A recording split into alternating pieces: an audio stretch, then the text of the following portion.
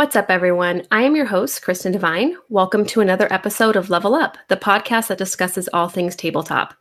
In this episode, we will be discussing one of the most anticipated conventions of the year, Big Bad Con. And we'll get some ideas from our guests on how we can level up convention safety. I am both extremely honored and excited to introduce my guests for this episode, Banana Chan and Sean Nittner. Thank you both so much for being here. Why don't you each take a moment and introduce yourself to the audience? Banana, do you want to go first? Yeah, thanks for having me. So I'm Banana Chan. I am the owner of a game publishing company called Game in a Curry, and I also write role-playing games and LARPs. Awesome. I'm Sean Nittner. I use he, him pronouns. I am the president and steward of Big Bad Con, and I also work for Evil Hat as a project manager and talent scout, and just general gaming advocate, wanting to see more games happen. Awesome. Well, again, thank you both so much for being here. I'm very excited to have both of you on to talk about Big Bad Con. Yeah. But before we jump into that, like we do on every show, I want to just take a few minutes and have each of us talk about a game we've played recently and why we found it so enjoyable. So whoever wants to go first on this one. Sure. I've just started a campaign of Band of Blades, which is the game of dark military fantasy.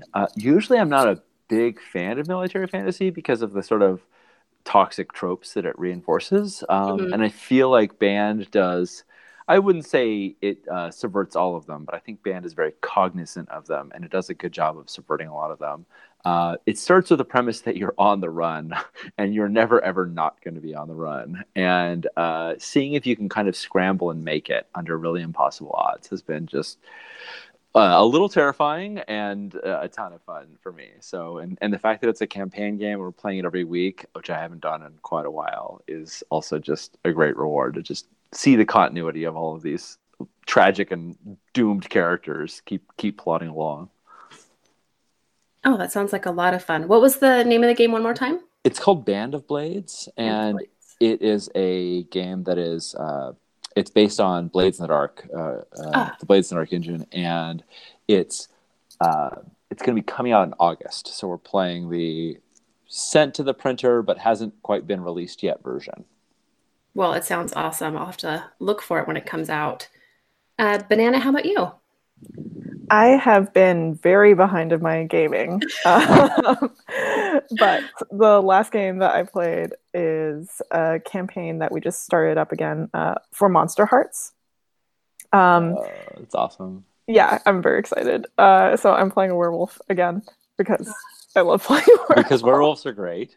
And Kristen's on it. And also our friends Cleo, Morgan Nunzio's like running it.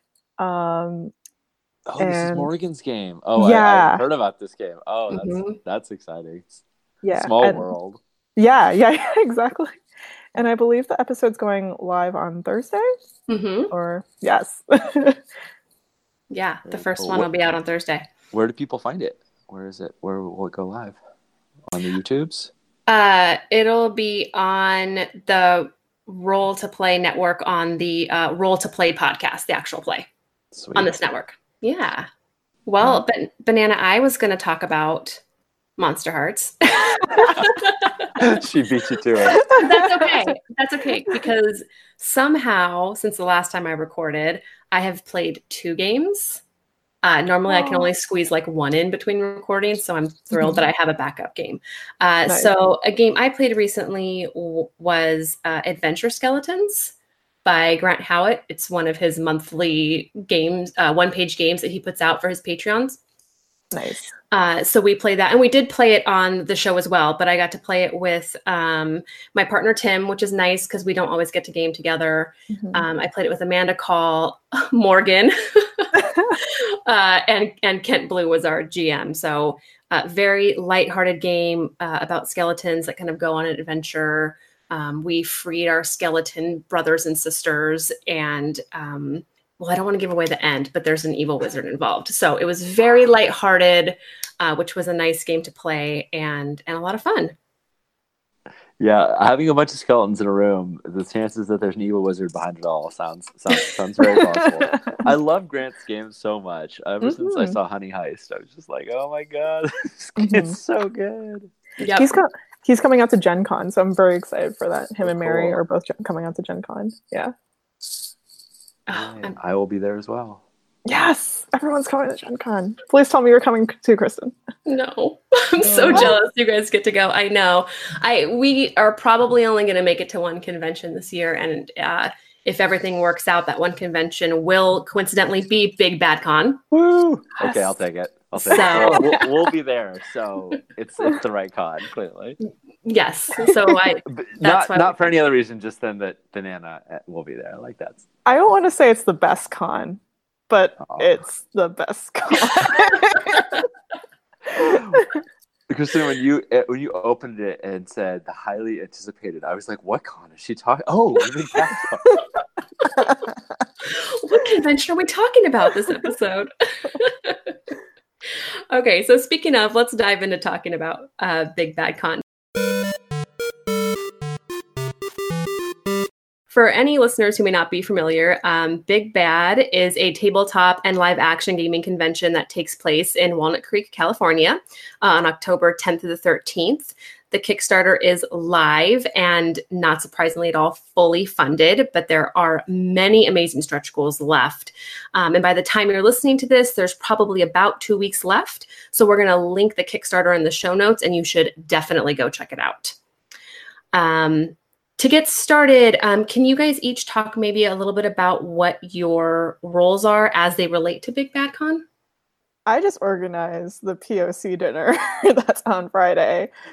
Sean's like the guy who runs the entire thing. So I would say you organized the POC dinner, you secured a ton of funding to make it happen, which has been huge, and that's all been integral to the Babylon Equity Project and the stretch goals as well. So I think, and you're coming as Romeo and Juliet with your rival Ken Davidson. So come on, talk about all that stuff. Okay, fine. So I'm also cosplaying as Romeo from the 90s hit movie Romeo and Juliet. I'm going to be cosplaying as Leonardo DiCaprio, and my rival Ken Davidson is going to be Claire Danes, and we're just gonna I'm not entirely sure what we're gonna be doing. I think it's gonna be a mixture of like scripted / improv star-crossed with a lot of audience participation. So I'm very excited for that. And I'm also running hack / enhance / hack with Eric Mersman. That's a hacking game. So wow. It's pretty busy for all the hacking going on in that game. It feels very hackers from the description. It's got hack twice in the name, so it's very hacky. Right. Hackery. If you missed it the first time, there's plenty of hacking. Yeah.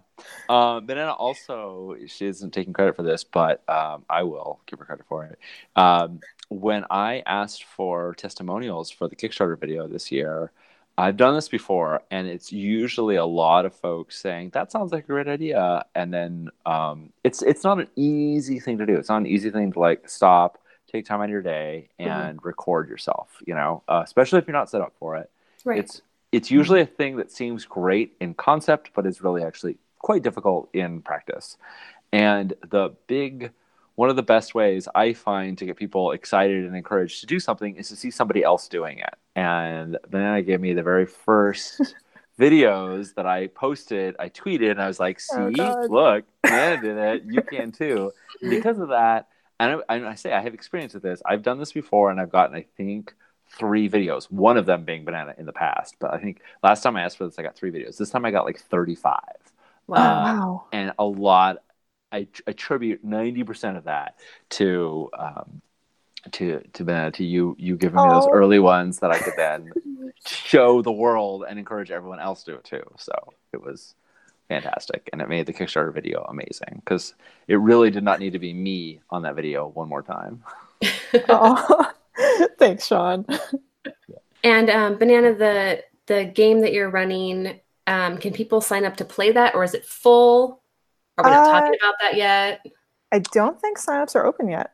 Okay. Yeah, we'll take games until August, and then we'll do the schedule. We'll schedule all of them after that, and then very early September we'll open up game signups. And so we always give everybody as much notice as we can. Like as soon as the schedule's ready, we email it out, tweet it out, and send it via every means possible. And then once everyone's had a chance to look at the schedule, then we open them up. So yeah. So that's to say, if you're listening to this, you definitely have a chance of getting into Hack, Enhance, Hack. Which is a hacking game. Which is a hacking game, if you didn't catch it. Is there hacking in the game? Is what I want to know. There actually is. So there actually is like a computer program that you use in the game. So you're playing like a video game while you're interacting with one another. It's a LARP. So it's a LARP / video game. I'm excited. It's a whole immersive experience. I'm really excited about this too. Yeah. All the immersive. All the things. My role at Big Bad Con is a little bit of everything. I am the founder, and now I've sort of slowly tried to abdicate some of the original roles that I had, and so I don't do everything anymore. But I am sort of the Kickstarter coordinator and the steward, and I liaise with the hotel, and I do a lot of the like top level convention logistics. And the great thing about that is that means I also get to work with other people to put on really amazing events. So for instance, Aja and DC and Banana all came to me saying, let's put on a POC dinner, and we put our heads together and we were able to do that. Another friend of mine just said, hey, let's have a media room so people can record and stream podcasts and run Twitch streams. And I was like, awesome. And so Ross Kalman is bringing some equipment to help make that happen. And so it's really fun for me because I get to, like, a lot of people say, hey, how about this cool idea? And not always, but very often I got to say, yeah, let's try and make that work. And a good portion of the time we do. So it's fun to be sort of in charge of special projects in a lot of ways. Yeah, that sounds amazing. I was looking at the Kickstarter and how many things you guys are offering this year, like the POC dinner, and I think there was a room for like teens and adults, like is it a dry room? Yeah, we've had a teen room for a really long time, and it's just never the thing is the very last place I think a lot of teens want to go is a room called the teens room. It's just, I mean, I feel it. I have 2 teenage kids. Like I feel it. It's, it's just not, it's not cool. So the teen room was almost always, there'd be a few events in there, but generally speaking, it was fairly empty, even though we had lots of games people could check out and play. It wasn't very well used. So we have this loungy space that we had been using before to try and squeeze games into, but it was never a good fit. So we're sort of reverting it back to a lounge, and we're making it the all ages dry lounge. And that's a little bit in tandem with the Soda Pop Social, which Bree Bo Sheldon ran last year, and it'll be back this year, which is, an attempt to get away from drinking culture, an attempt to get away from the notion that the only way to be in the industry is to be drinking in a bar. And that this is going to be a cool hangout space. My hope is it'll be a cool hangout space, and it'll be dry, so no booze in that area, and that all of our attendees can hang out there anytime they want. So we'll see. Maybe it'll just be some couches and nobody hanging out. But I think people always want hangout spaces at cons. So making more dedicated space for that can't be wrong. The big trick will just be making sure everyone knows where it is. So we'll put up lots of signs. Awesome.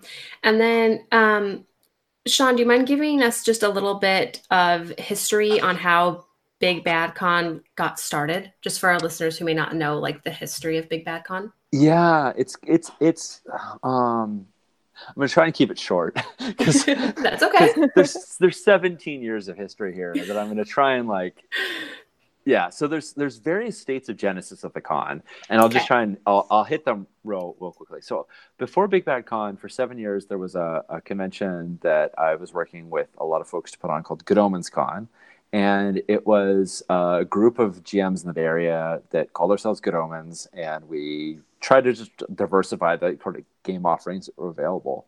And at the time, that's because what you'd find at most conventions was D&D, Champions, and Cthulhu, and that was about it. And we thought we were revolutionary by bringing White Wolf games. This was a long time ago, but we really were trying to stretch what the offerings were, and to just sort of bring a particular quality of game that was play tested, that had pre-made characters that were typed up rather than hand scrawled, to sort of bring a level of reducing the friction of jumping into a game and making it really accessible and approachable. And we ran that for 7 years, and then it was a one-day event, and we collected money for a food bank, and it was really great. I enjoyed it, but I realized I needed to grow bigger. I really needed to do a weekend event. It had to be at a con, and had to be a whole deal. So I sort of handed that back over and said, okay, I'm going to let you all keep running this as long as you want. I'm going to start a new thing. And thus Big Bad Con came, and it was really intended to fill a gap of a regional convention in the area that would have a strong tabletop and LARP offering.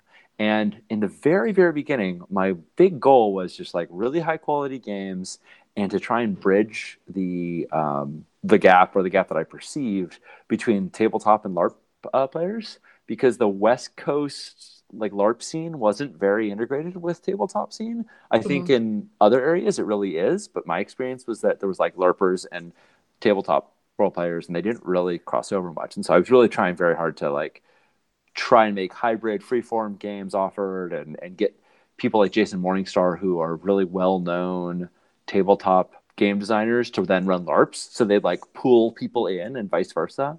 And that was a big focus of the con for a while. And then it was a few years in when a friend of mine asked if she would be safe coming to the con presenting as a woman, and this would be the first time that she had come out in public. And she's told me, I've asked her if it's okay to share the story. She's very happy for me to talk about this, and she talks about it a lot too. But she asked me, do you think it would be okay to come out at Big Bad? And I said, I think so, but we have a lot of other trans attendees. Why don't you ask them? I think they're going to be a much better goalpost, but give you a much better indication than I could. And thankfully she talked to several people, and they all said that they felt really welcomed and loved at the con. And that year she came, and not only was she presenting as a woman for the first time in public, but also there was a big like GMing competition at that point, and she was in it and she won it. So it was like this huge, like nice, wonderful, I think, experience for her to like be accepted and welcomed and like cherished, and sort of like also independently, but still it feels really nice to like win this big accolades too all at the same time. So I realized after that, I was like, well, that was great, but it was kind of just good luck, right? Like I'd always tried to cultivate a really welcoming and like kind culture myself, but I hadn't actually put like things in place to make that happen. We didn't have a code of conduct. There were a lot of things we didn't have. And so after that, I went, wow, we got really lucky. I don't want to ever put that to chance again. Let's really double down on focusing on making the con be this place that it happened to be, but that I really want it to be consistently for people of color, for people with disabilities, for queer folks, for women, for just every marginalized group that might go to another convention and feel like they weren't welcome or that they weren't safe. And so that sort of, I'd say that I think it's year 3 that was really the genesis of the current Big Bad, which is a con that really focuses on creating this like safe space where people can explore identity, they can forge new relationships, and that they will feel that like they're going to be welcome in the space. Sorry, that was a very long-winded answer, but that's me trying to condense it down as much as I could. No, that's great. I think that was a fantastic answer. And I do definitely want to touch on the safety of conventions. But before we do that, since we're on the subject of like the history of this great convention, Banana, how did you first get involved with Big Bad Con? So I believe I was a stretch goal, and this was like second or third year. I don't really remember now, but it was a long time ago. And I wasn't sure of like what to expect really. And then when I got there, it was just amazing. Like a majority of like the stretch goals at the time already were women or people of color. And I guess I was like nervous because it's so far away from home. But at the same time, it's just like once you get there, everyone is so welcoming and friendly. And it's just like a super diverse group of people. Oh, that's awesome. Yeah. So since we're on the topic of that, I'm sure there's a lot of listeners who, like myself, have been to very few or maybe no conventions. So what is Big Bad Con doing right in regards to making its attendees feel safe and welcome? Like, how do you think that culture came about? For me, I think it's very much a layered approach. There's not a single thing that is done. So there's a few things that are like very much like front of, like on the forefront of my thought that are really explicit. And I think then there's a lot of other things that are implicit and part of the culture that are maybe harder to tease out. But we can definitely call attention to the really explicit ones. So for me, actually, Manana, I'm curious what your answer is to this, because I have all sorts of stuff because I'm always like planning this thing. So I think I'm going to like let you, I'm going to step back for a second. So that's a good idea. Yeah. I think like one of the first things that I notice is always like the Kickstarter page. So like when you look at the Kickstarter page, you see like the stretch goals, you see all the like the people that are contributing to like, for example, Big Bad online, online GMs. You see, Baba Yaga's contributors. Like a majority of these people, they're super diverse, and it has a lot of different kinds of people that are contributing to this.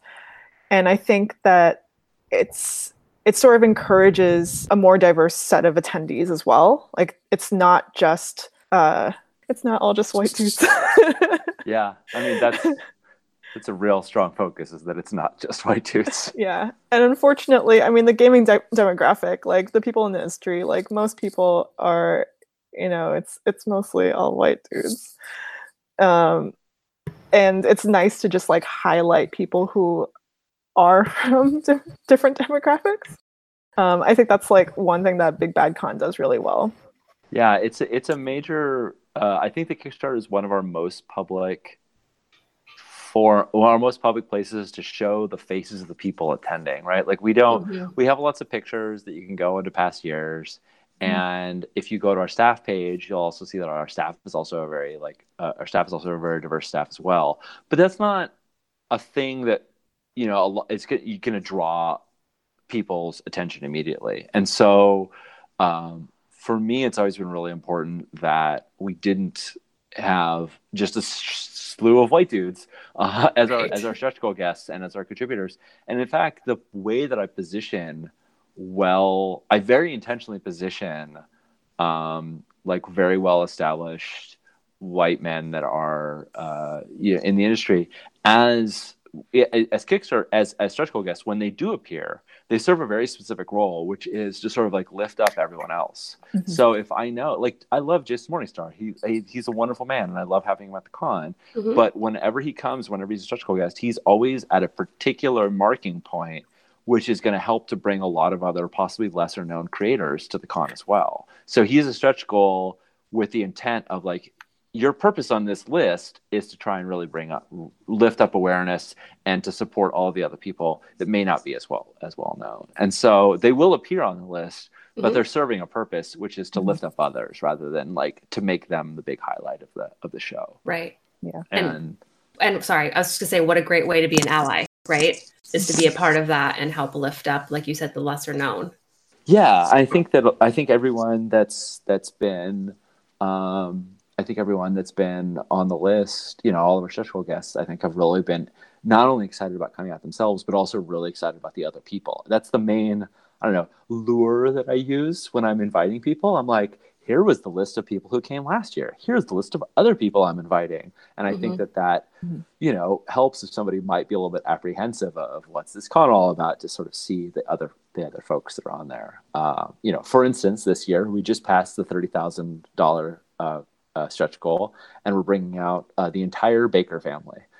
Meg and Vincent and Toby and Sebastian and Elliot. And I'm so delighted because I love all the bakers, but they were very much, I was like, so I'm putting you at 30,000 because I want to bring up all these other folks. And they were ecstatic about that as well. And very happy that we had all those other goals. And I've got it mapped out further. We'll see how well the Kickstarter does. So far it's doing fantastic. So we'll see if we can bring a few more people yet to the con. But that is a huge point. Another element is our scholarship. The Kickstarter and the website also raises money to bring out folks from various marginalized groups to the con. So the scholarship is specifically made just for that purpose, and it's confidential. So we let people know how many people that we help, but we don't say who they are. And that's because not everybody wants like that. The details of their finances, right? Shared outwardly. So, but we're very happy that that's been able to bring more folks to the con. And then this year, in collaboration with DC, which has just been absolutely amazing. In 2 days, we raised $26,000 for the Babylon Equity Project to bring out over 30 people of color to the con. Not to run any games, not to be on any panels, just to attend, just to be there and connect with other folks. And I think, with the exception of like maybe 3 or 4 of them, almost everybody on that list has never been before. So this is going to be a brand new opportunity for them to connect with each other. Everyone, all of the people in the Babylon Equity Project, all of the stretch goal guests who are people of color, and all of the people of color on our staff, also are all getting free admission to the POC dinner, and other folks can get it at a discounted rate. So I'm ecstatic that we have so many avenues with which we're bringing people and highlighting folks that are coming to the con. And I think that sets a tenor. It's like, this is what we care about. This is this is our norm. I mean, I don't believe in the norm. Yeah. That norm is the mythic norm doesn't exist, but this is the norm we're trying to move towards, which is one where it isn't a sea of white dudes at the con. And more importantly than that, though, is that there's so many diverse voices in the creation and the planning of the con, that comes down to our staff, and that comes down to the various people that are contributing to these special projects. DC absolutely was, DC and I talked many times planning the Babylon Equity Project, and it was always very, very clear in our mind that they were going to be the ones to spearhead it. They were the person who could say, I've had this great experience. You should come and have a great experience as well, in a way that with an authenticity that I as a white guy really can't have. I can say I hope you do, but I can't speak outside of my own experience. So it meant so much to have DC running that, and it meant so much that they were interested in doing it. I was like, hey, do you want to do this? Should we make this happen? And they're like, yeah, let's do it. And again, it was really phenomenal. And there's a lot of effort from other folks as well in the planning. It didn't just happen overnight, but it's been fantastic. So I think that's one big important part. I think the other part is some of our sort of rules of engagement. We started not in the very beginning, but after the sort of refocusing of the con, we started with a code of conduct, which is now, I would say, pretty common. I don't know that every con has them, but most do. I certainly don't like to go to cons that don't have them. But at the time, it was pretty new. It was something that not a lot of people were doing. So it's needed a lot of refinement over the years, because when we first made it, we didn't really know what we were doing, and so we were refining it. And the code of conduct, I think, is a good baseline. It's a lot of don't be transphobic or racist or homophobic or none of those things. It's but then Nathan Black, who is our community coordinator, we were talking on the phone one day on Hangouts one day, and he said, I really feel like it's a list of thou shalt nots, and that's fine, but it's not really engaging. And we're talking, and then at one point, I don't remember which one of us said it, but one of us was like, when you invite someone into conversation, mark XP. And it just like blew both our minds. We're like, oh my God, yes, that's it. And so out of that came Big Bad World, which is the like con long LARP of being awesome to each other and getting XP for doing it, and then trading your playbooks in for pins and getting new playbooks. And it's this powered by the apocalypse game of being good to each other. And it is amazing, and I love it so much because it's an alibi for people to have good behavior. And like, that's a huge thing, just introducing yourself to somebody or making space for somebody or catching somebody up in a conversation are all things that we think maybe we should do, maybe we shouldn't, but it's kind of socially awkward sometimes. But when you have that playbook that says you get to mark XP when you do it, suddenly your gaming brain just engages and you're like, oh yeah, yes. I'm going to do this because I want that XP. And it just makes me so happy to see people playing it, especially when they power game it. I just got 5 XP because I introduced myself to 5 people. I'm like, yeah, you did. Yeah, you're totally power gaming this game. You're killing it.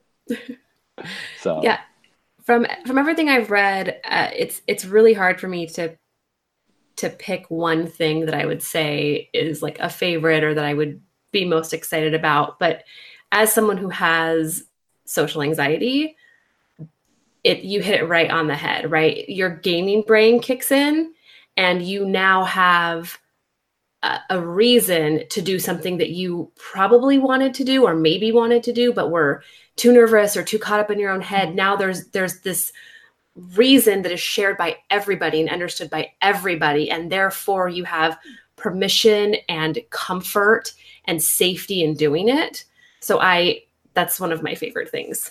I'm so glad. What you said is exactly for me, it's exactly the point. If not everybody's playing the game, then, or at least if not everybody's even at least aware of the game, then you're still like, well, do they know? It's kind of like LARPing vampire out in the wild, right? Like, who knows what I'm doing, right? But because it's, when you come up to get your badge, we tell you about the game and you can play it or not. It's totally up to you. But like, everybody knows when they're coming. And I think the games in general do that. They create structured conversations that that take some of the pressure off of like trying to be clever, or trying to be charming. You don't need to be clever or charming. You just need to be honest and true to yourself.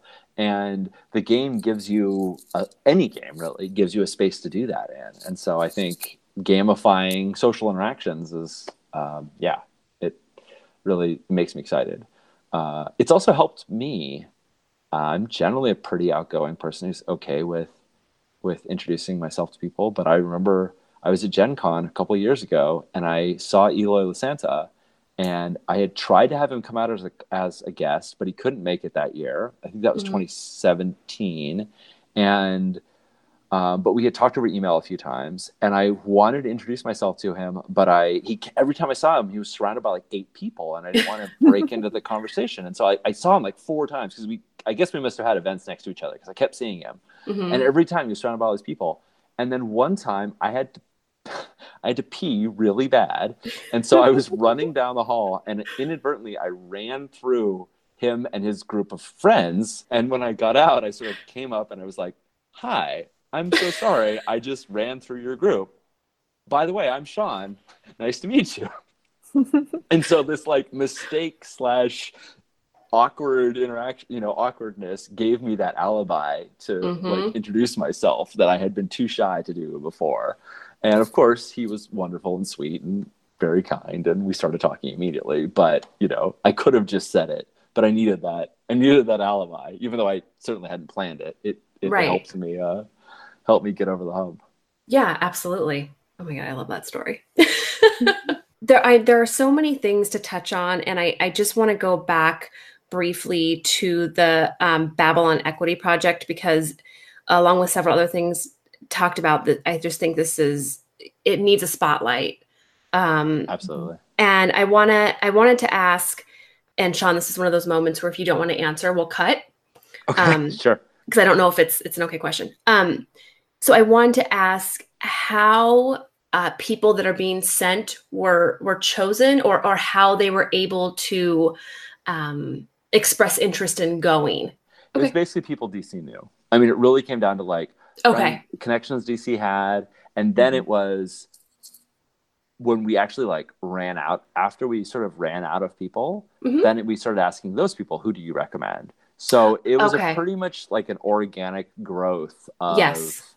and DC more or less put a call out on Twitter being like, hey, if you're a Yeah. person of color and you'd like to come, let me know.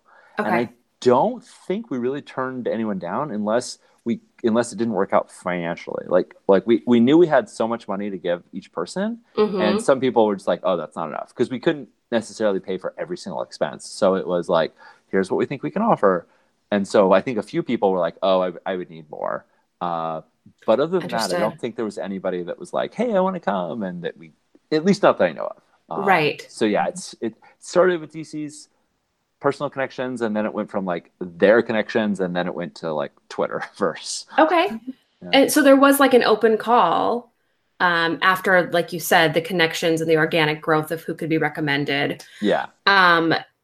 Is this, do I understand right? This is the first time you guys have done this project? Yeah. It's brand Okay. new. So it might grow next year or stay the same next year, but something it was successful. So probably something you guys want to keep. Yeah. It may not even be centered around Big Bad, or it may not even be only centered around Big Bad. Fantastic. DC and I talked originally the plan was like, we were going to have 2 different Big Bad Con Kickstarters. And then we talked with a friend of ours who's a fundraising and marketing specialist. And she's like, that is catastrophically a bad idea. You're just going to confuse everybody and no one's going to know what's going on. And so she originally thought, well, maybe you should just make it one thing and like make it a particular pledge level to support the BOEP like we do the scholarship right now. And that really didn't fulfill our need, because we really wanted to have this be a spotlight event, not just like a pledge level buried amongst the rest.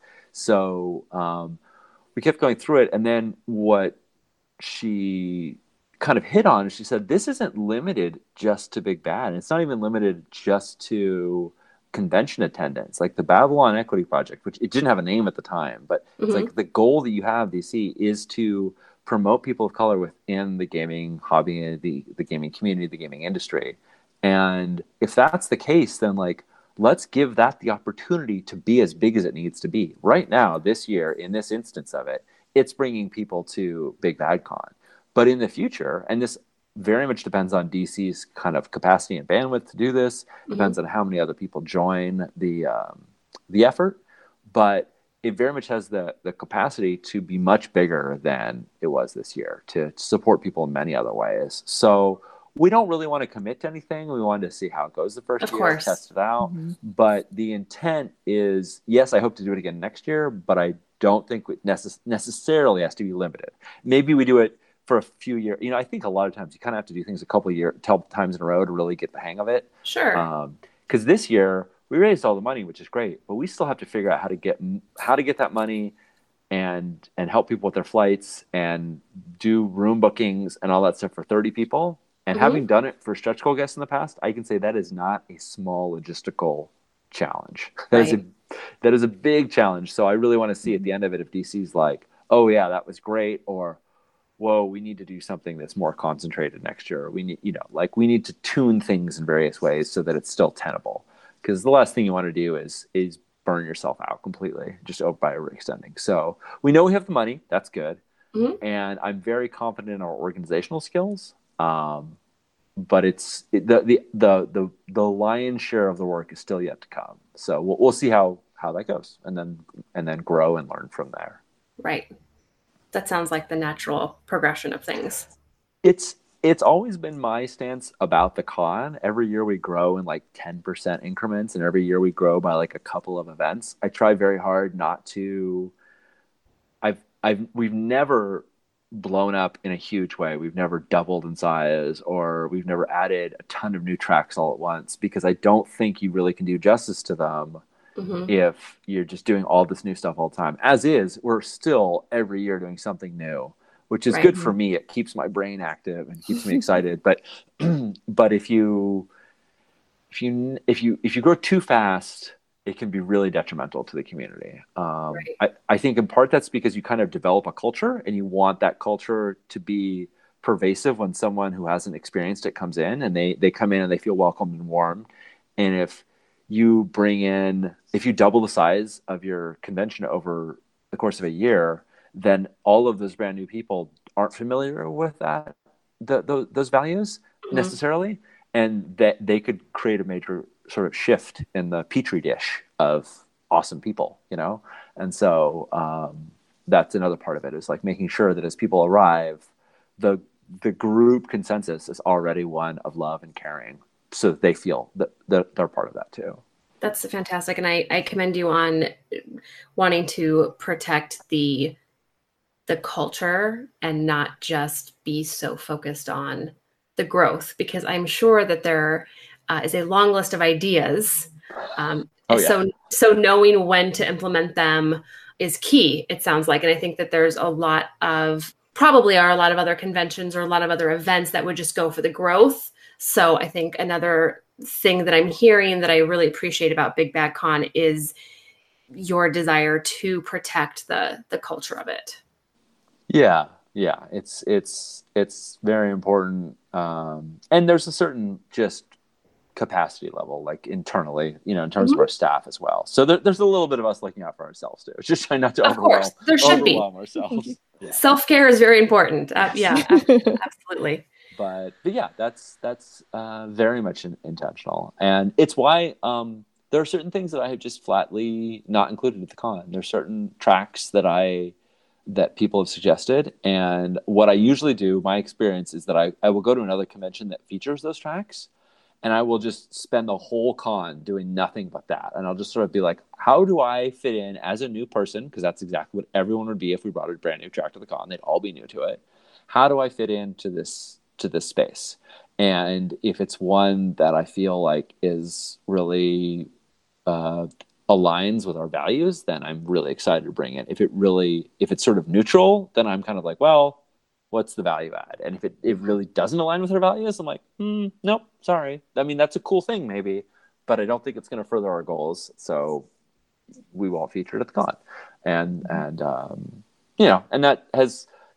that's a difficult decision to make sometimes, but the good thing is there's so many awesome things happening all the time that there's always more cool things to do. So it's not like there's a shortage of great stuff in the hobby and in the industry and in the community.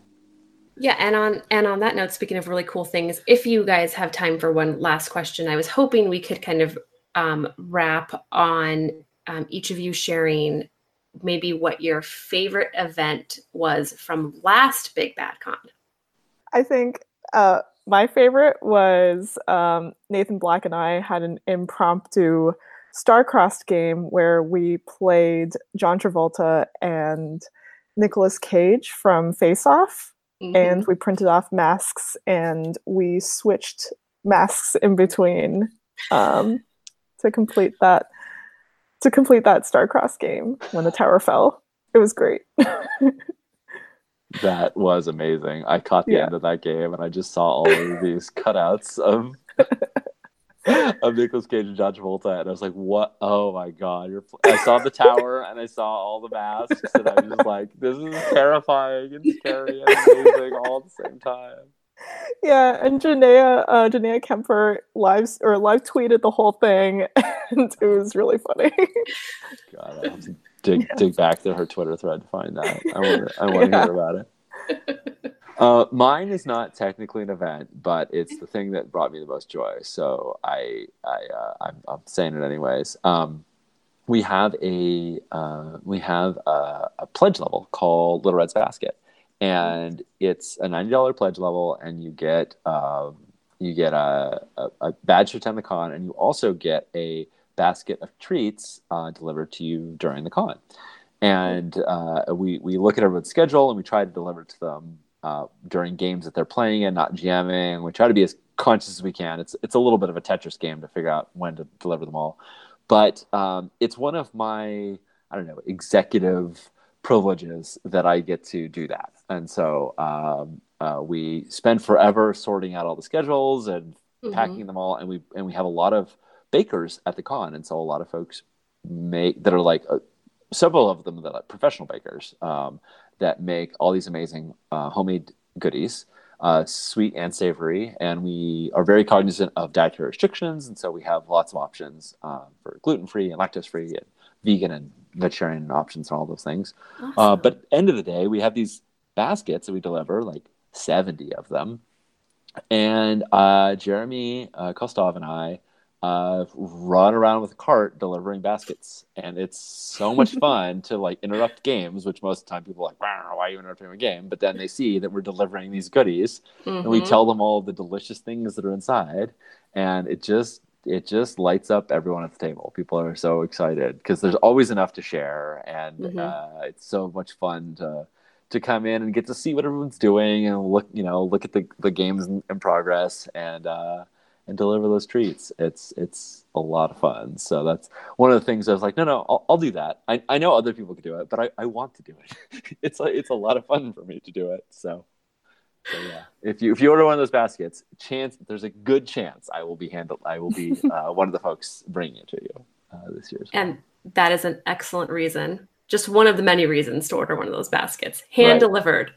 Hand delivered, yeah. We always try to time it so it's like within the first half hour of the game. We figure out, character creation's happening, rules explanation, you haven't dug in too much. But, by the time, sometimes they come a little later. But usually folks are still pretty happy when they see everything in it. So yeah, how could they not be? It's treats. Exactly. And then people are like, how do I get that? And I'm like, back at the Kickstarter next year. And I love how people just love to share all that stuff too. Like I think I was in like 2 or 3 different games where people were just like handing me treats, and I was like, oh, okay, sure, I'll take this. Yeah. Kristen Sullivan's whiskey chips are to die for, and every year I'm like, yes, please make one of your whiskey chips, and she does, and they're so good. So they sound so good. I mean, they're exactly what they sound like. And they're amazing. Oh, now I want whiskey chips. Right? I recommend it. Okay, well, that is all I had. But before I do the wrap, Sean or Banana, is there anything else that you guys want me to hit on? I want to make sure we talk about anything you guys want to in regards to the convention. It really, I know I've already been talking a ton, and to some degree, I know that makes sense. On the other hand, I wish I could just shut up about it and just be like, let other people say things about it, and I don't have to toot my own horn. But there's so many things that excite me about the con, and it's hard for me to contain it. So, but yes, I could go on. I literally could go on for hours, but I think this is great. I don't think more of my mouth words need to fill up your podcast. So this seems like a good place to wrap our episode. Thank you both so much again for joining me. I think we did a great job talking about leveling up conventions. Sean and Banana, why don't you tell folks where they can find you? Sure thing. I'm pretty much at Sean Nittner everywhere on Twitter, Facebook, Instagram. Twitter is my mainstay. If you find me on Facebook and I don't respond for a week, I promise that's not because I hate you. I just don't ever go there. So you can find me there. Big Bad Con, since we're talking about it, is also available. You can find us at Big Bad Con on Twitter. BigBadCon.com is the website. You can email info@bigbadcon.com, and that'll go to me and a few of the other staff members. And Twitter is definitely the best place. That's where I'm active. I am also always on Twitter, and my Twitter handle is banana_chan_vid. And you can find me also on Facebook under Banana Chan. Okay. Once again, I am Kristen Devine. I am also always on Twitter. I think it's a theme. That's a good one. You can find the show on Twitter at RTP Level Up. And you can visit our website, roll2playnetwork.com, to learn more about our other shows or fill out our Contact Us form to submit ideas for show topics or to sign up to play a game with us. We'd love to hear from you. Please don't forget to rate and review us on iTunes as well. And we will see you next month.